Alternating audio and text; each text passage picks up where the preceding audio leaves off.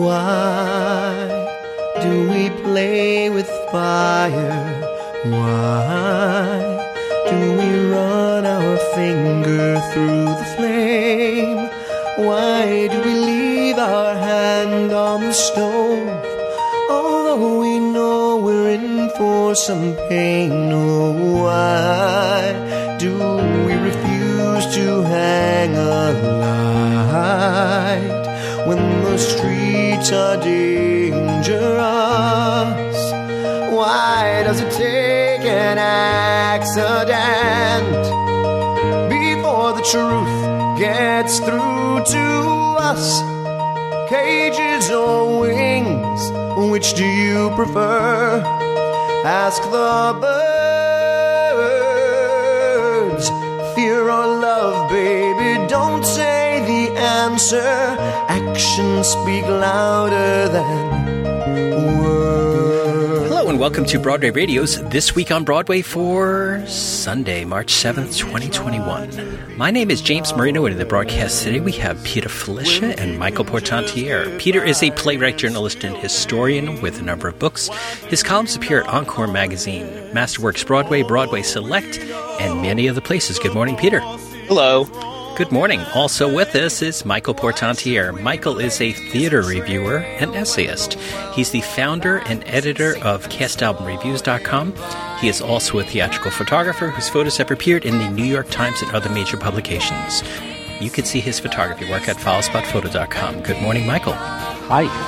Good morning. Also with us is a very special guest. Jennifer Ashley Tepper is back. Yay!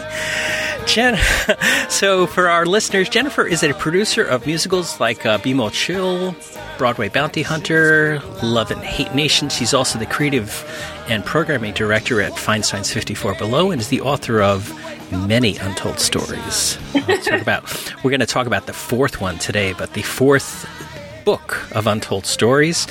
And she's the creator of the Jonathan Larson Project, which we're also going to talk about, and an historical consultant of the upcoming film version of Tick, Tick, Boom.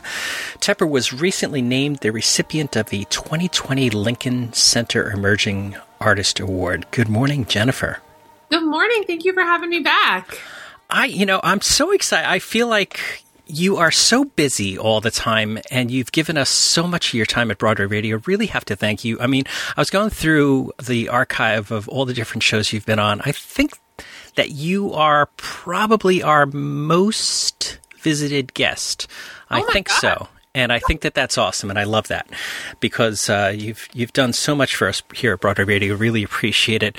But so, first of all, let's start off with tell us things you can't tell us about Tick, Tick, Boom.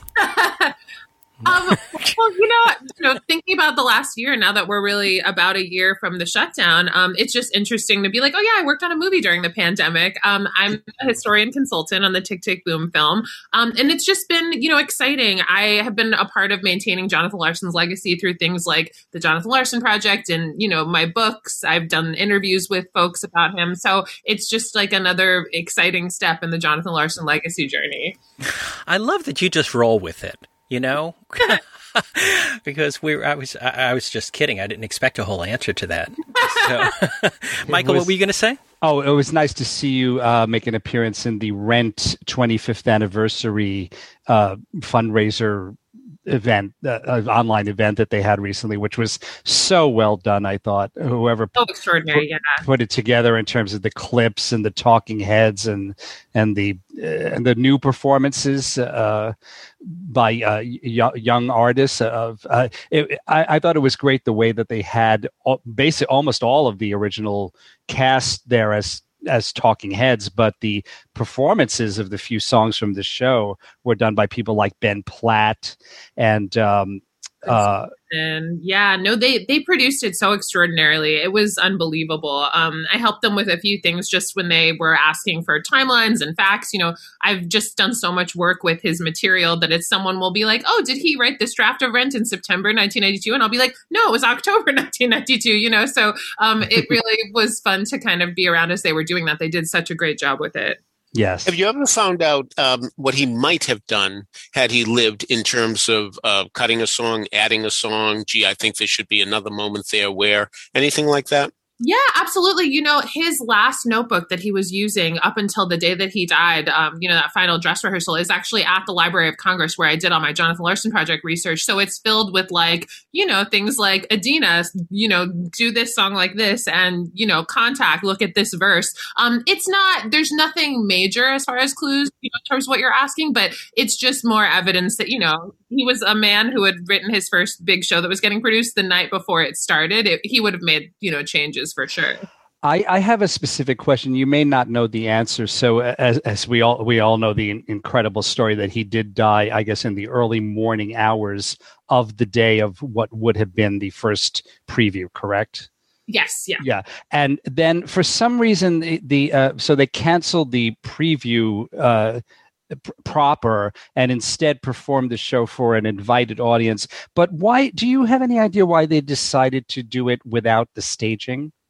Yeah, I think that everyone was just in such shock. And the idea was that they would just gather at the theater to kind of remember Jonathan and sing through some of it. And they didn't want to put the pressure on the cast of in addition to this big tragedy, this is also your first time performing this. Okay. I gotcha. Yeah, that makes sense. Yeah. It was just kind of the tone of the day that, it was more casual because of that. And then it turned into, of course, this celebration and, them wanting to stage it because they were inspired. Let me ask you a question, Jennifer. You said that you went down to the Library of Congress and looked at his notebook. Who uses a notebook these days? In 30 years from now, will somebody go back and look at the marginalia of notebooks? Are you using notebooks when you talk about the untold stories of Broadway? It's such a great question. First of all, I have to say, most musical theater writers I know do use notepads and notebooks. Oh, thank goodness. I've been in rehearsal a million times with Joe Iconis, clearly, and he's got notebooks everywhere. So I do think that's, going to be something that's part of history. But I will say Jonathan Larson, and I went to the Library of Congress for 3 years to do research for the Jonathan Larson Project. So I spent a lot of time with those papers. And his floppy disks are actually at the New York Public Library. And because he died at such a young age and, his stuff went in there, he's really the first major musical theater, legacy that has floppy disks to look at in terms of when you're studying the material. I would go in and be like, oh, when did he write this draft of this song from Tick, Tick, Boom? Oh, he played a game of Minesweeper 2 minutes later. It's you can do that with Irving Berlin. We don't know when he played poker, when he was doing anything. It's such a different digital research project because of, the timeline of Jonathan Larson. And I think we'll have that with a lot of our musical theater writers now where we'll go, oh, they posted this Facebook status before they went to this preview, All right. So tell us about the new book. My new book comes out, oh my God, this coming week. It's crazy. So it's the 4th volume of Untold Stories of Broadway. I haven't had a book come out in 5 years because I got very busy producing and 54 Below and all these other things. But I've pretty much, even though I did the majority of the interviews prior to quarantine, I pretty much wrote the whole book during this past year. So it's really exciting. I'm just excited for people to actually read it. We have, the 7 new theaters because there's new theaters that we explore in each book and tons of really wild and meaningful stories. I'm just psyched for people to have it in their hands. And the 7 theaters are? We have the Imperial in this book, the Jacobs, the Golden, the Minskoff, the Friedman, Studio 54. And this is actually the book where I finally tackled the 5 Broadway theaters that were demolished to build the Marriott Marquis. So in each book, we have a lost Broadway theater. And it took me till volume 4 to be okay, I'm ready to do the Morosco Bijou, Old Helen Hayes, Baxter. Parenthetically, it wasn't until recently, believe it or not, that I went back and tried to trace if I had ever seen anything in the Helen Hayes or the Morosco. And I think the only show that I saw was in the Helen Hayes, and it was Crucifer of Blood. Oh my gosh. So I just I'm glad that we have the resources like IBDB, et cetera, to, fairly easily check up on things like that. Michael, are you auditioning for an interview for Jennifer? I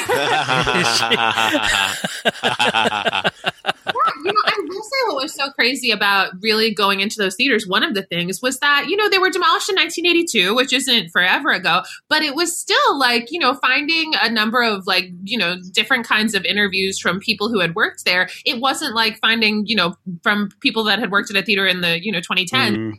really, the more that time that goes by, I started writing my books in 2013 with the goal that each chapter should start as far back in history as possible. And so most of the chapters luckily start in the 40s. And most of the people that told those early stories, a lot of them are no longer with us. Obviously you guys know this, but just history goes by really fast. Like the legacy of that, you have to capture it. So I was glad to capture the 3 theaters that were demolished that I could. The Gaiety and Astor, there's nobody who has worked at those theaters that is still alive. So it just really drove that home for me. Wow. Yeah. So now that you've got 4 volumes down, what's next? Is there going to be a volume 5? Are you thinking about sketching it out?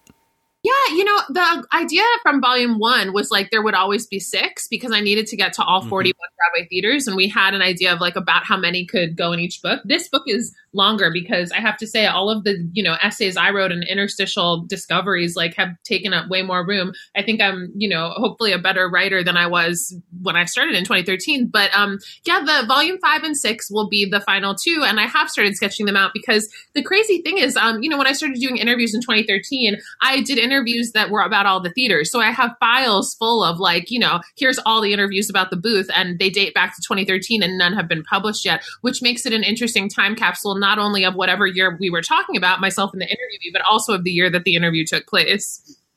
Yeah, that's true. I mean, I'm sure that you've come across multiple stories that could not make the cut into one volume or another that you might need to go to volume 7 to put those extra stories into. Kind of Leftovers. We're going to call a curtain call. Leftovers. What did you learn that really surprised you when you were dealing with this book in terms of these 7 theaters? Something that you didn't know before? So much. There were so many times writing this book where I was like, oh, here's a parallel to something we're going through right now. Obviously in history, that's always something that pops up and you're like, oh, like the same thing happened yesterday that's happening today. It was just slightly different. So I really did go into like the Federal Theater Project. They had shows at the Biltmore, which is obviously now the Friedman. So that was something that I had a lot of interesting facts about how that all worked. But it was things like Mary Jane McCain, which was at the Imperial, was one of the first big like Broadway radio plays. And at the time, everyone was like, oh my God, you can hear Broadway plays on the radio. No one will ever go to the theater again. And of course, the opposite thing happened where everyone was excited about having it in their home and it made them want to go to the theater, which I was like, those are some of the same conversations we hear around streaming 100 years later. And it was just interesting to find so many like little things and big things. It was also, in this, I tried to include reviews that had elements of like sexism, racism, other problematic things that when we look at them and are able to like come to our own conclusions as we like read about the shows, I think that's kind of helpful in terms of the conversations we're having today. So there were just a lot of things. I did even like Studio 54, having studied it as much as I had and worked next to it for so many years. There were like really fun and exciting Studio 54 discoveries that I came up with about its heyday, not even just as like, the laser disco days, but also as, when it was like a nightclub in the 30s and when it was the home of like, What's My Line as a TV studio. So that building, endless surprises. So let's put on a different hat for you right now and talk about 54 Below. You guys obviously have been closed to the public for about a year, but you've gone online and adapted to it. And how does things look going forward for 54 Below? What do you have any sort of soft plans for reopening to the public and in person? Yeah, definitely. We have spent a lot of time over the course of the pandemic planning for what might happen when we're able to reopen, which we think hopefully will be soon. It's so interesting, just like with everything, where it depends on so many things out of our control, as opposed, like in terms of, the government and in terms of like safety and, what ends up being possible. But I think, I have my like dream list in my phone of like, these are my dream 54 Below shows for the next era of the Roaring 20s. And, I think it'll be so exciting and special to do, musicals and concert of shows that were canceled during the pandemic and, songs that writers wrote during the past year that nobody's heard but them in their apartments in quarantine yet. And all kinds of things that will be like really, really special. But just literally seeing anyone on a stage with an audience, I'm psyched for. And, we've had a lot of conversations about all things safety, all things logistics, as far as like, coming into this new era, I think we all know for anyone operating a venue or a theater, that there's going to be a transition time of like, how do we make this work, financially, safety wise, logistically, all those things, in a different way. Like, it's not going to be like what it was at the beginning of 2020. So it does seem to me that these original cast album type of replications that you were doing, which were phenomenal and great fun, and everybody seemed to enjoy, we are going to have more of those? Yeah, my prediction is, and of course no one knows anything for sure, but I do think that in the first few months of anything reopening, I don't think we're going to see, just because of numbers, when I think about my dreams of like what I want to do when we reopen, some of it I'm like, are we really going to have, 20 people on that stage as opposed to when we reopen? So I think the initial, and I think that for all venues, that's not just 54 Below, I think the initial reopening will be smaller. And then as we test things out and as, the vaccine rollout improves and all those things, I think we'll be able to do bigger and bigger projects. But I do think absolutely, like, there's something about reunions. And because of that size thing, I was like, we'll have two artists, like what collaborators haven't seen each other for the whole pandemic that can reunite, as opposed to like a full cast reunion during like the first month of reopening kind of thing. But this is just like, it's minutia. I think that the next era in general is like, people are going to be so happy and excited to be in an audience together. And looking at history, like when things reopen after, not a similar time, because there's nothing exactly like this. Right. Yeah. But it's going to be thrilling and exciting. You mentioned earlier, Joe Iconis, as you may know, they have begun limited live music again at the West Bank Cafe. And Joe and his wife, Lauren Marcus, performed the other night, and I think they're coming back. I thought you might maybe talk about that a little bit, and also your involvement in his career. Yeah. Oh my gosh. It was incredible. It was, I was there obviously, to watch them, and it was so great to just see live music with other human beings. Like, it felt like a miracle. And it was safely done. It was very distanced, it's been really wonderful to kind of, obviously have this like decade of collaboration with Joe and think about like what's next. We're still working on Love and Hate Nation. And before the pandemic happened, we were thinking about next steps for that. There's a number of things we obviously like have been talking about during the pandemic, and he just has new musicals no one's even seen yet, like the Hunter S. Thompson musical, which he's been developing for La Jolla Playhouse for a long time, and which I really hope will happen in the next few years. So lots to look forward to there. Great. Jennifer, let me ask you a little bit about the backstage part of what's going on with the pandemic. Has the mayor's office been in touch with you, or the New York State's office, New York State, been in touch with 54 Below and how this goes? And also in your other realm as a Broadway producer, how has it been communicating with the league and what's happening on that end of it? Because at the time that, the pandemic happened, I wasn't actively producing a Broadway show. I haven't been part of those conversations. I've certainly, had the same conversations you guys probably had as far as catching up with people and kind of trying to figure out what's going on. But so I don't have any special information there. As far as 54 Below goes, yes, we've been in touch with, government officials to kind of learn because, New York City obviously is so unique in its performance/restaurant venues. There's some initial questions about like, when restaurants reopen, couldn't we reopen? And the answer is really like, no, performance restaurant hybrids are a totally different animal. So they've been helpful in kind of answering those questions. I think in general, everyone is just really hopeful that the vaccine rollout has, started to get better in a way that hopefully things will become much safer pretty quickly. And so there's a sense of like, I know that restaurants can open at 33%. It would be, obviously better if we were able to safely open at a slightly more higher capacity than that. So yes, we've been in touch with government officials about figuring out exactly what's safe and possible and when. Did you think about doing some of the outdoor things like Don't Tell Mama is doing?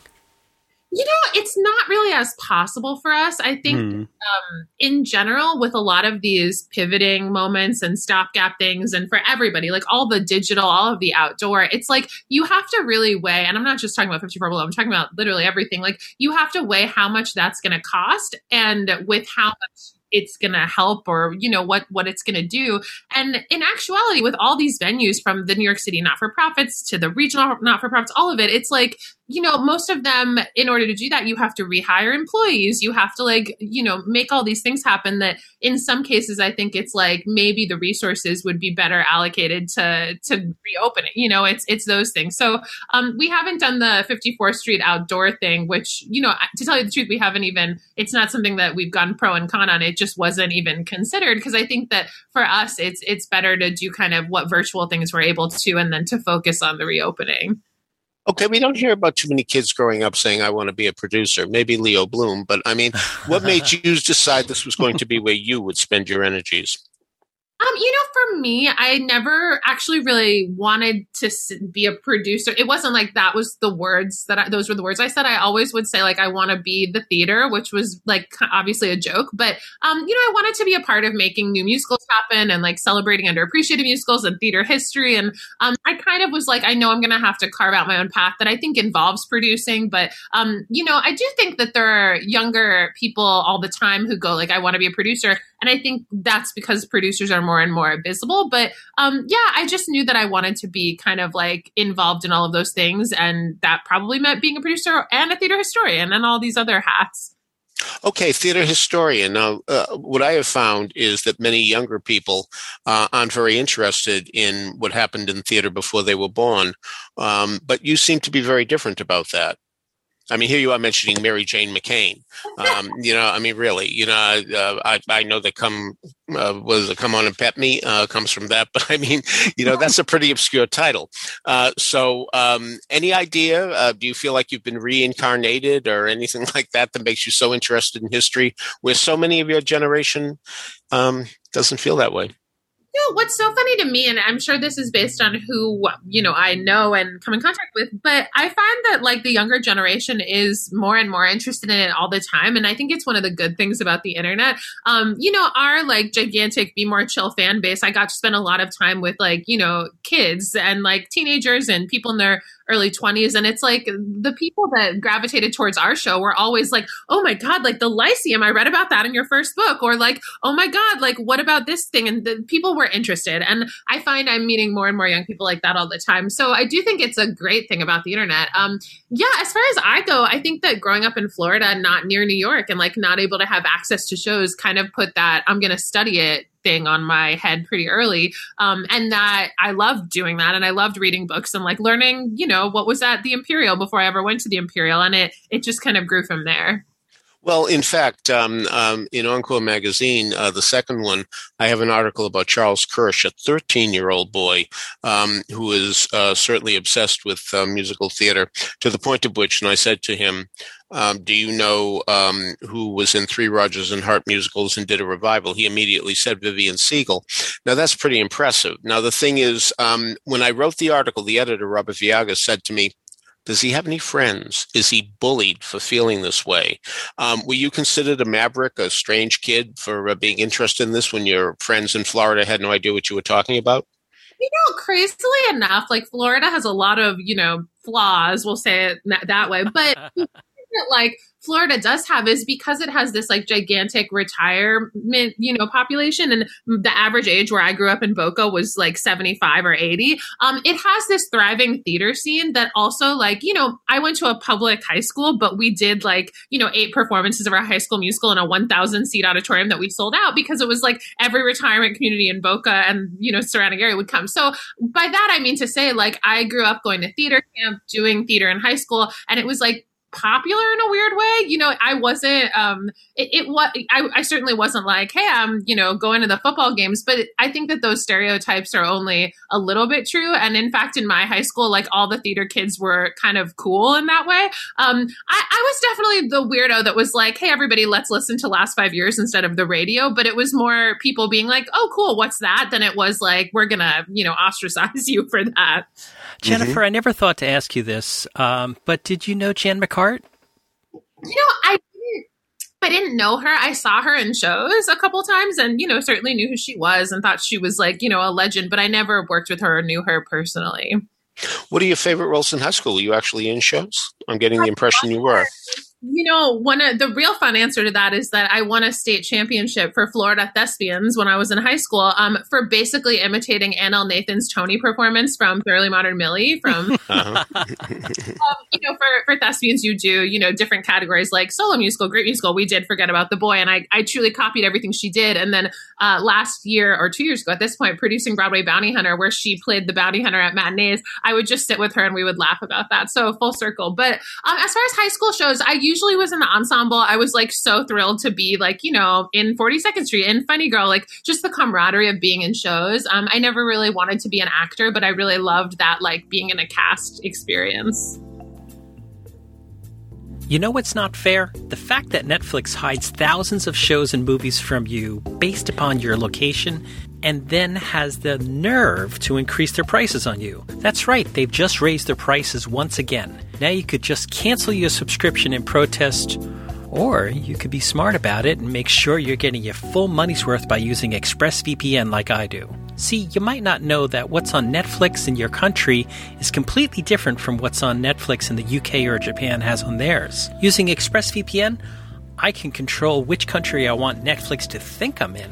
ExpressVPN has over 90 countries to choose from, so every time I run out of stuff to watch, I just switch to another country to unlock new shows. And here's the best part. It's not just for Netflix. You can use ExpressVPN to unlock shows on other streaming services too.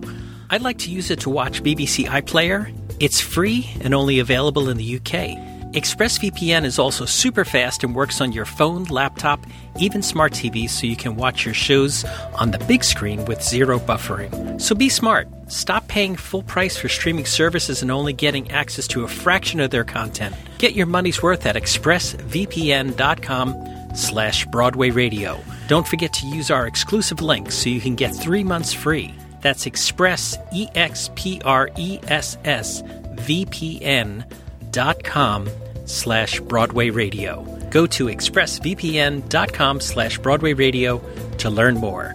And thanks again for ExpressVPN's support of Broadway Radio. The one show I ever saw in Boca Raton was Love, Valor, Compassion at the Caldwell Theater. Ooh. Which I guess you were too young to have seen that, but that's the production that became very controversial because there was I don't know if it was an actual lawsuit, but Joe Mantello, felt that they had recreated his direction wholesale, and that became a big deal. Do you recall seeing any of that in the press? I don't, but that's really interesting. Yeah, you might want to look it up. It's really interesting. I don't know if that theater's still there. Do you? I believe it is, or at least it was as far as, a couple years ago. Yeah, I definitely saw shows there, though. Oh, okay. Great. So I see in IMDb that that Be More Chill has been announced to be filmed. Any word on that? And are you going to be involved with it as far as the filming of it?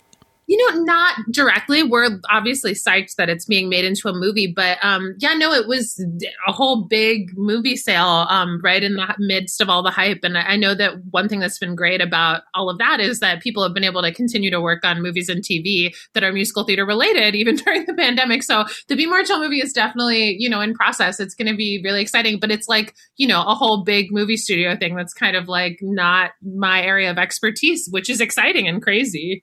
Well, it is really exciting, isn't it? Because I believe basically finished our West Side Story and In the Heights, and then we have Tick Tick Boom, and now this news about what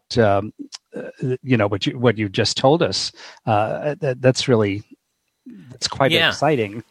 Yeah, getting these musical theater properties in front of larger audiences is something that I feel as though maybe it's anecdotal or maybe because it's the market that we're focused on, but I feel like in the last year when we've had no live theater that we've gotten more mainstream looks to people who are not typical Broadway theater goers to see more shows. And And that's been a very interesting part about it. But what have you been doing during, we talked about you were writing most of your volume 4 during the pandemic. Have you been able to hit anything else on your to-do list that got suddenly freed up last March? Yeah, yes and no. I think that for a lot of us, obviously over the last year, it's kind of like learning how to vibrate at a different frequency.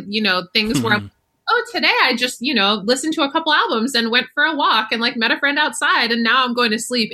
There was a weird, we're not producing 10 shows and I'm not running a venue and, writing a book. It definitely has not been 100% productivity, obviously, but no, a lot of it was spent writing the book. I definitely have been working on some other writing projects going I've always wondered if I could write this or that. And I have a little bit more time. I've spent, a good amount of time working on the Tick, Tick, Boom movie. We were, shooting when the pandemic hit and then were able to start back up and safely make the movie during quarantine, and sold some of that stuff. And yeah, certainly looking to next steps for projects, but essentially producing projects on pause. And just, as mentioned, a lot of conversations about doing 54 Below stuff and what the next era is going to be. Tell me about the genesis of Tick, Tick, Boom way back when. Whose idea was to say, look, we have these Jonathan Lawson songs, let's put them in a show. How did that happen? Tick, Tick, Boom was a show that he kind of wrote for himself. It was his Eric Bogosian monologue of but in musical theater form. And the idea to turn it into a 3-person musical came from, he worked on it with a lot of friends, Roger Bart was in it and Victoria Leacock produced readings of it. And there was this idea after he passed of this shows another side of him that we didn't get to see from Rent. And it's the next step in kind of showing who he was. So, it happened in 2001 off Broadway and it was expanded into a 3-person musical. So, the movie being directed by Lin-Manuel Miranda, do you ever have that moment where your phone rings and it says Lin-Manuel Miranda on your phone? I definitely do. I certainly do. And do you freak out? Only in as far as it's been, Lin has been such a hero in terms of, truly this movie's going to be incredible. I wouldn't want anyone to be doing it but him. But he's also just been a hero of the past year has obviously been oh my God, I miss theater. I'm sad. I miss my friends. And then it'll be oh my God, Lin's calling and he has, wants to talk about this thing about Jonathan Larson. And I'm just oh, thank God for Lin. Yeah. Great light of this year in a lot of ways. For me, and I think for a lot of people working on the movie, but yes, definitely. And that said, I've known Lin since I was working on Title of Show and he was working on In the Heights, and that was both at Kevin McCollum and Jeffrey Sellers' office. So even though I was equally in awe and impressed and starstruck by him then, there's that many years of oh, it's Lin. Also, you have Bradley Whitford playing Stephen Sondheim. Now, Brad is known as a jokester and a cut up. Have you had to deal with that with him? And say, hey, no, Stephen would not do that. Not personally. No, I didn't have that experience with him, but I have heard that, and I'm thrilled to play Stephen Sondheim. Excellent. So, what's your plan now for the upcoming move into the warmer weather in the summer? Anything new on the horizon that you are able to talk about?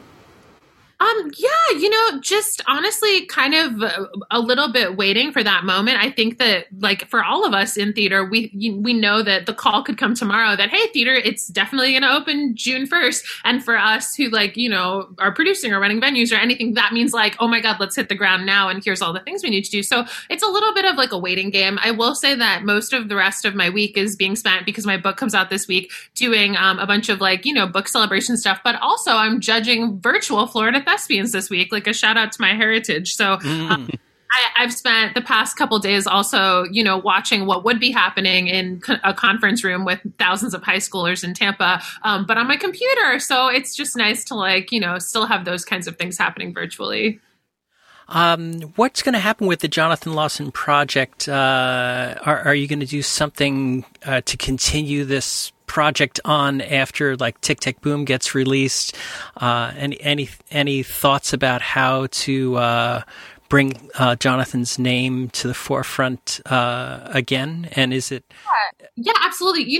When the shutdown happened, that was something that we were actively working on. We premiered the show at 54 Below as this concert version song cycle. We're able to make an album of it. I get messages from people every week that are like, oh my God, obsessed with the album. How do I do this show at my school? How do I, sing this song? All of that. And the idea was always to kind of, or maybe not always, but the idea quickly became like, let's do an actual, theatrical version of this. Like, let's make this a show and be able to license it, be able to publish it, all those things. So, we were very actively working on that back in March 2020. And certainly that's still the goal and the plan. And there will be like a next iteration of that we are kind of looking at next steps. Although I think for all of us, it's like, we know that this next era is coming. It's going to be great. But like, when exactly will it be is still not totally clear. All right. What percentage of songs from Jonathan Larson have we heard, would you guess? I guess between all of the projects that have been recorded and all of that, a decent amount. There's still songs of his that sit at the library. When I first discovered Green Street, which was our opening of Jonathan Larson's project, and Piano, which is the closer. Both of those nobody had ever heard, even when I obviously did interviews with a lot of his friends and family to understand him and the songs more before I created the project. Those were sitting in the library. Those were like basically, completely unheard. So there are a couple other songs like that, but the majority of songs at this point, I would say, are somewhere. It's the majority. This just popped into my head. There's that song "Boho Days." Is that the title? Yeah. Is that now? Was that in Tick Tick Boom when he did it as a solo piece?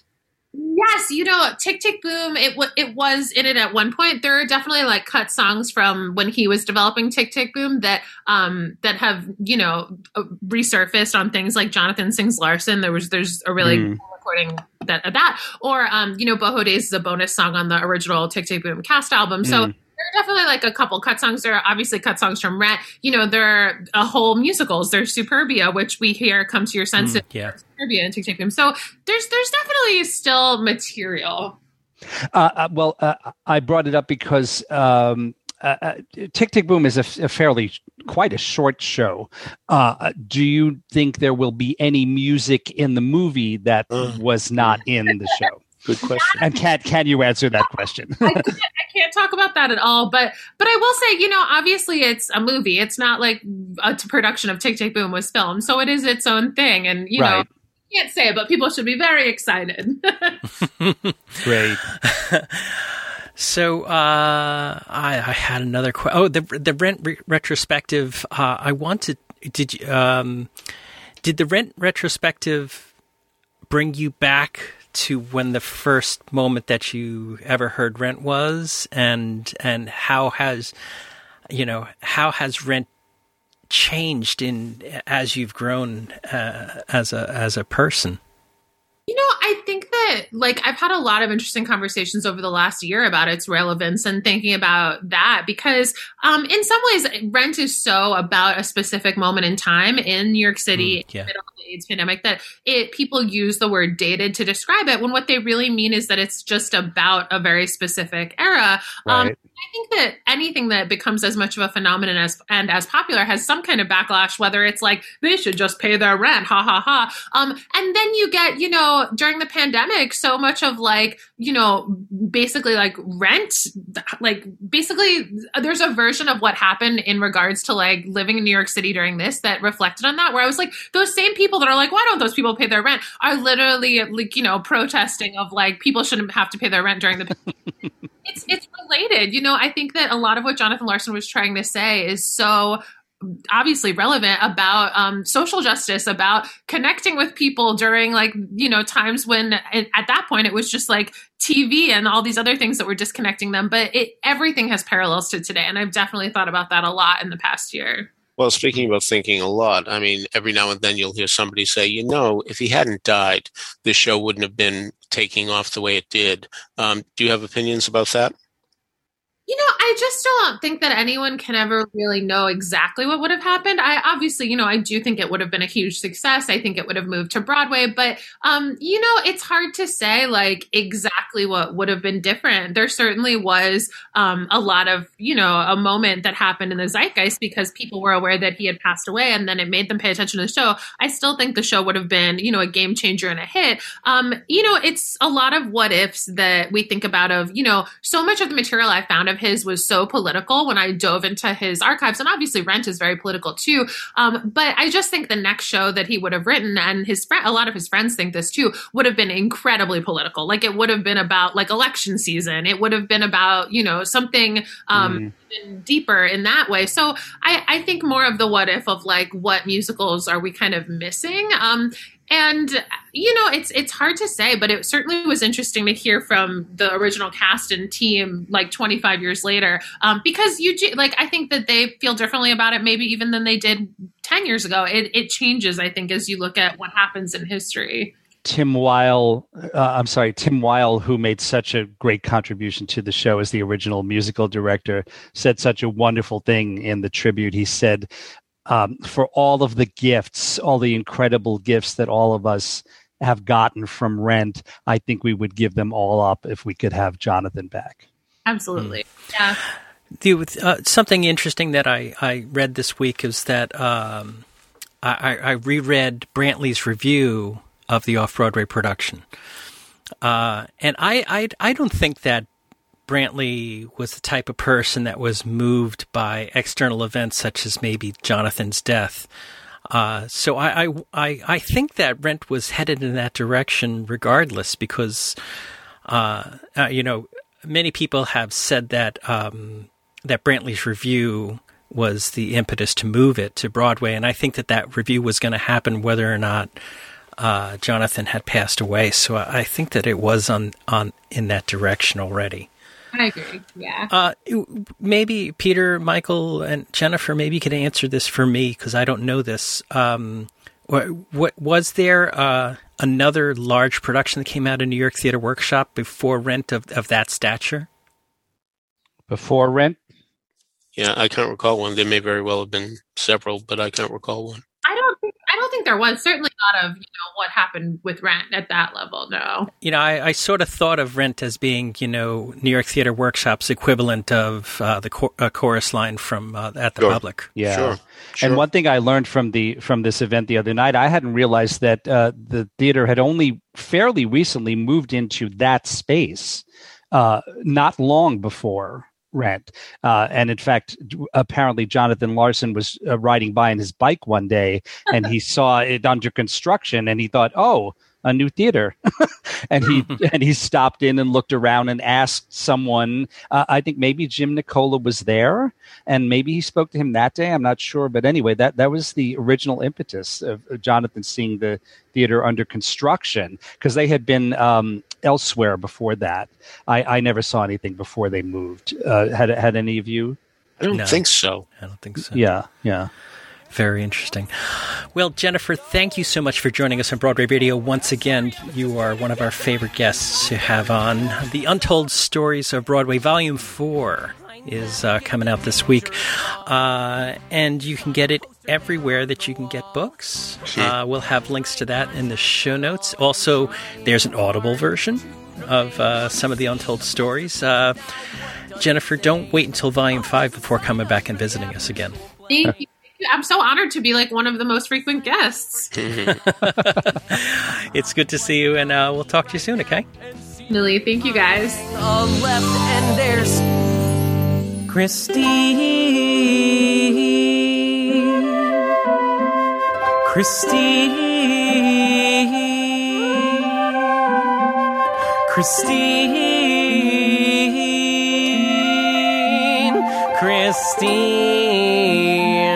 Canicula Christine. Excuse me? I think someone wrote boif on your backpack. All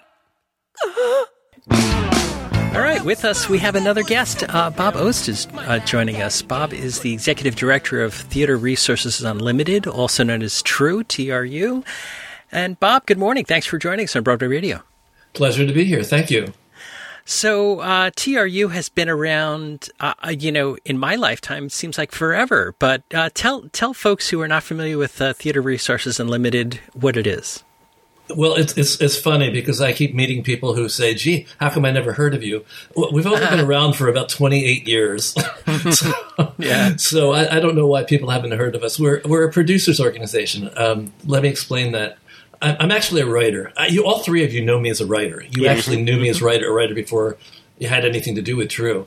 I wasn't getting produced. I was a playwright. I wasn't getting produced, and I thought that the reason I wasn't getting produced was because I didn't know producers. I was very naive, but I started hanging out with producers and met a couple people who were running theater companies and having a real hard time making anything happen. And I invited people to come to my apartment and meet each other. So I invited 3 people and 30 people showed up. So I realized, I think it's 28 years ago, that people who were producing in New York were kind of they didn't know each other. They didn't know that anybody else was doing what they were doing. And they came into this room, my living room, and started talking about the challenges and the successes. And it was very therapeutic and very helpful for them, very healthy. And I realized at the end of 90 minutes, I said, anybody want to do this again? And of course, everybody raised their hand. And there I was, suddenly running an organization. I think there's a place in hell for me for recommending that people self-produce. But I encourage people, if they're going to do it, they have to do it right. So we basically teach the business of theater. Everything we do is focused on people understanding the business. One of the things I've learned over the years, and I've been doing this a long time, I always hear from people. I always hear from writers, in particular, who talk about how they were screwed by a producer in a contract. It's like, no, you weren't. You signed something. You didn't read it. You didn't understand it. That's what happened. And so I try to get everybody to understand the business so that they can navigate this business in a healthier way. Well, that's really a great introduction, because next Friday on March 12th, you have the How Literary Agents Are Navigating the New Virtual World, which you're doing through these new True community gatherings via Zoom. And so how do people, do you have to be a member of TRU to do this, or can anybody show up, or how does this work? Anybody can show up. But basically, people have to email me at trunltd@aol.com. Yes, I am a dinosaur. Do that again. I'll put that in the show notes as well. All right. Okay. Yeah. trunltd@aol.com. Ridiculous that I have an AOL account, but I do. So they email me, and I ask everybody to put Zoom in the headline, and I ask them to make me laugh. So I like to see creative uses of the word Zoom in my subject header. And then I put you on a list, and basically I send you the link every week. I started doing this back April 17th. In March, when we had the shutdown, I shut down just like everybody else. I mean, I had no idea what to do. I don't think any of us do. Mm-hmm. I mean, nobody ever expects a Spanish Inquisition, you know. So here we are in this situation, and I thought I was going to have to close True. I just didn't know what to do. I said this earlier. I literally was praying every day, please God, don't make me learn Zoom. Please God, don't make me learn Zoom. Eventually, I realized that there was no choice. It was either that or close. And I started planning everything on Zoom. My panels, I always did monthly panels.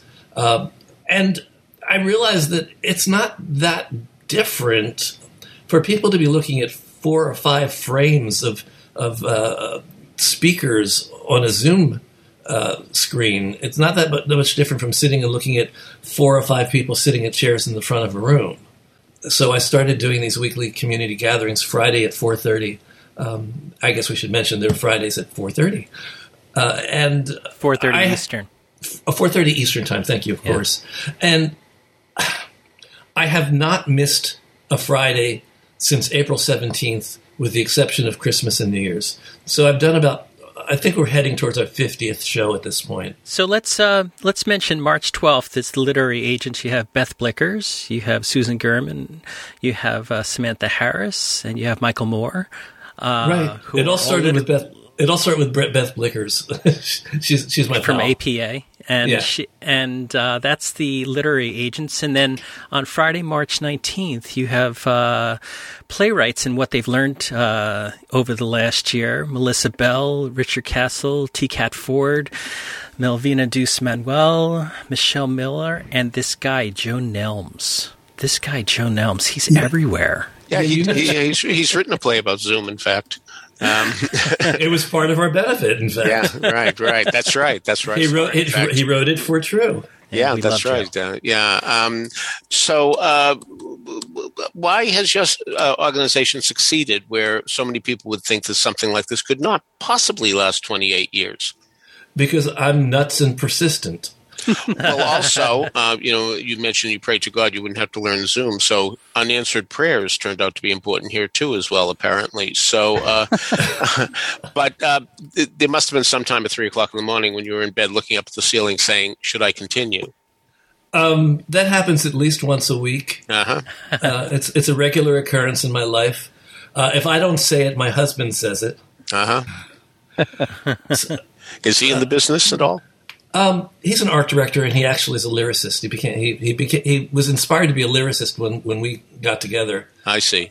And he did the BMI workshop. He's done really good work. All right. So, Bob, thank you for joining us on Broadway Radio. We have all the information on the upcoming True Community Gatherings on Zoom and Bob's email address in the show notes at BroadwayRadio.com so that you can email Bob and get in on these Zoom calls. Bob, thank you so much for joining us. Well, you should add to it that on March 26th, I'm going to have James Marino, Michael Portentier, and Peter Felicia. Who knew? Is this because it's the 57th anniversary of Funny Girl opening? No? Oh, I just okay. Of course. I have a funny girl story for you sometime. Well, there you are. I'm glad I mentioned it. All right. Thanks, Bob. Have a great one.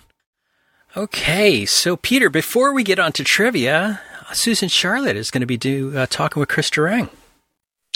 Well, yes, in conjunction with the fact that his play, For Whom the Southern Bells Tolls, a parody of Tennessee Williams' play, it was part of his Durang show that was done at Manhattan Theater Club a long time ago.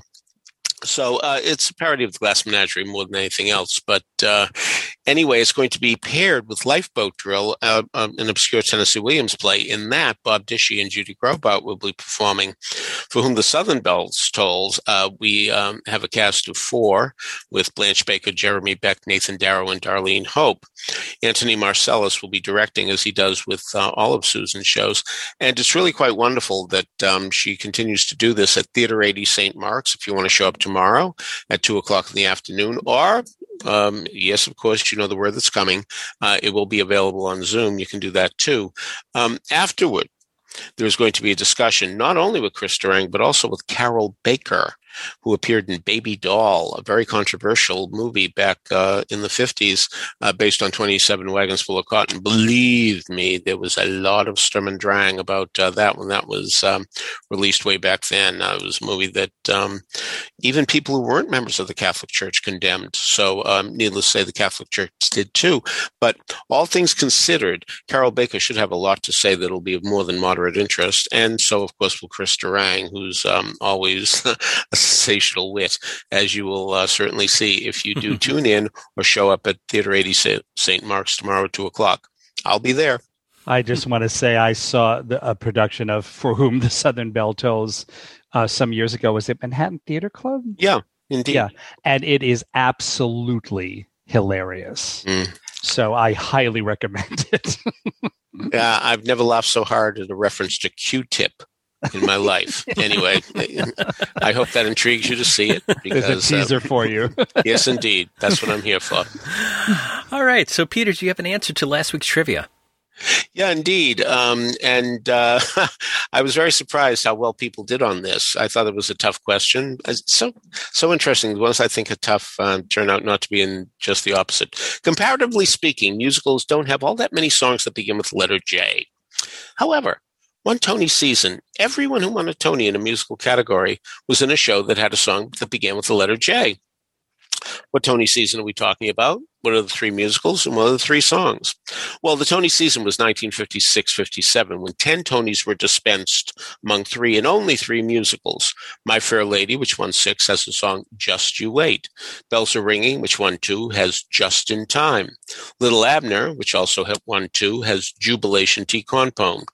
Tony Janicki remained in first place for the second week in a row. Do we think he had an edge because his last name begins with J? Yeah. There may be something to that because Nikki Juvan got it too, as those with first name Jaybirds, Juliette Green, Jack Leshner, and Josh Israel. However, Steve Bell, Paul Whitty, Brigadoon, Mike Meany, Sean Logan, Ian Tweedy, and Deb Popple got it too, without having a J anywhere in their names. So I guess you just had to be smart. Okay, this week's question. Broadway musicals are often colorful, but film musicals are often more so. And yet, there was a time when many a Broadway musical was filmed in black and white. Which was the last one to be so filmed? And here's an equally important part of the question. Released. Interesting. All right. So if you have an answer to that, email us at trivia@broadwayradio.com. We'll let you know if you're on the right track. So, Michael, tell us what's in the musical moment this week. Well, as I said, I watched and very much enjoyed the Rent 25th anniversary event online last week. And that got me thinking about Rent again and revisiting it in various incarnations. I had not actually listened to the original cast recording in some time, although certainly when it came out, I played it constantly. So I revisited that. Also, the wonderful video of the final Broadway performance that I highly recommend, as I think that's the best video incarnation of Rent you could find. I did also look at the film version, which did not do well, I believe, critically or financially, and I understand why. But I do think it has some very nice moments in it. I agree. Yeah. But anyway, and then it occurred to me that I remembered something I probably haven't listened to in literally decades. The original cast recording has a bonus track of the song Seasons of Love featuring the original cast with Stevie Wonder. In a slightly different. I guess you wouldn't say the arrangement is different, maybe, but it's mostly the orchestration or the bandstration. And there's it's got harmonica in it because it's Stevie Wonder and he's singing the solo parts in it, and it's really quite a wonderful recording. Quite different from the original. I would say a more up version of Seasons of Love, if you can imagine that. And I had not spent a lot of time listening to it over the years, but I was prompted to hear it again, and it really is. I think it's very intriguing and very, very pleasant to hear. So that is our musical moment for this week. All right. So on behalf of Michael Portantiere and Peter Felicia, this is James Marino saying thanks so much for listening to Broadway Radio's This Week on Broadway. Bye-bye. Bye. 100 minutes. How do you measure a year? In daylights, in sunsets,